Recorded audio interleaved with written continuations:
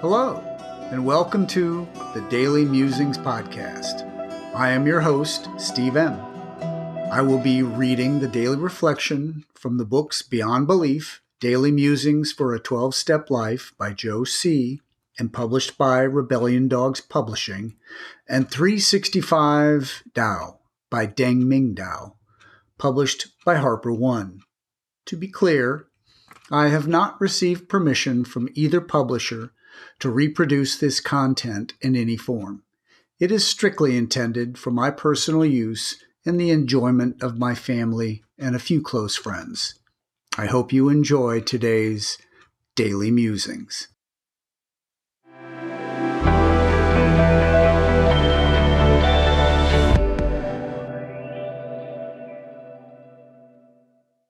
February 10, 365 Tao, Day 41. Resolution. Footsteps in the sand quickly washed away. The seashore mind.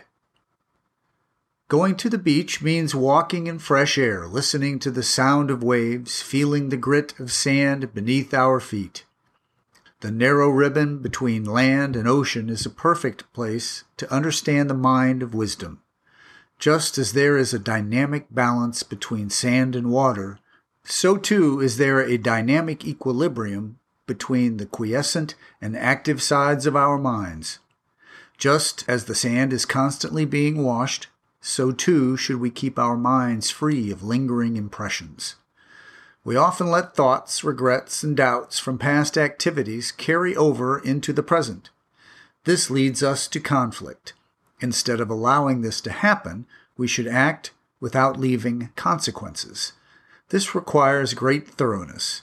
Such completeness is challenging, but to succeed is to live perfectly. By resolving the problems of each day to our utmost satisfaction, we attain the sublime purity of a beach constantly washed by waves. Day 41.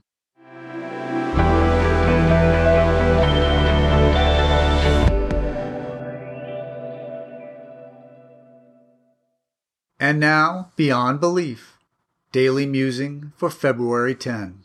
Today's quote, "There is somebody who knows better than anybody, and that is everybody." French aphorism.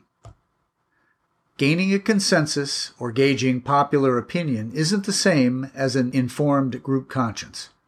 The most democratic aspect of 12 and 12 life is that if we are here today, we are tied for first place in influence. We are each entitled to one vote, just like everyone else.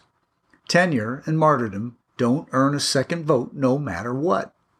If we value our fellowship and want it to be here for the next generation, we need to be aware of the issues and contribute to the conversation as responsible members. Criticizing our fellowship or group isn't disloyal. Literalists and radicals both love the fellowship. The minority view deserves a second chance. Opinion is sentiment, and although it may be popular, we must weigh it against what is true and just. If we are resisting an idea, have we just dug our heels in? Respecting traditions doesn't mean resisting change. Oh, we don't have to change. There's always extinction. Tradition, too, gives each group considerable power over its affairs. We have servants, but no leaders. General service and intergroup act as service bodies. They don't govern the groups. The only rules groups and individuals have are the rules they choose for themselves. Individuals don't have to adhere. They can join or start another group. Group reps in each fellowship work on behalf of the group conscience. They bring the issues to the table and carry the group conscience up or down or across the ranks. Business meetings are where sobriety is put to the test. Both principles and personalities are in play.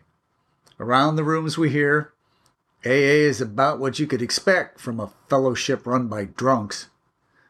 Replace the first and last words of that sentence with any other fellowship, and it still makes sense. We are tested when asked to support a group conscience that we don't agree with. Do we all do our share of the work? Are any jobs in the fellowship too big or too small for us? Do I spend time reading or learning about service work? If I am a member of more than one fellowship, do I balance service fairly between them? What does "we all get our say, but that doesn't mean we can all have our way" mean to me? February 10th.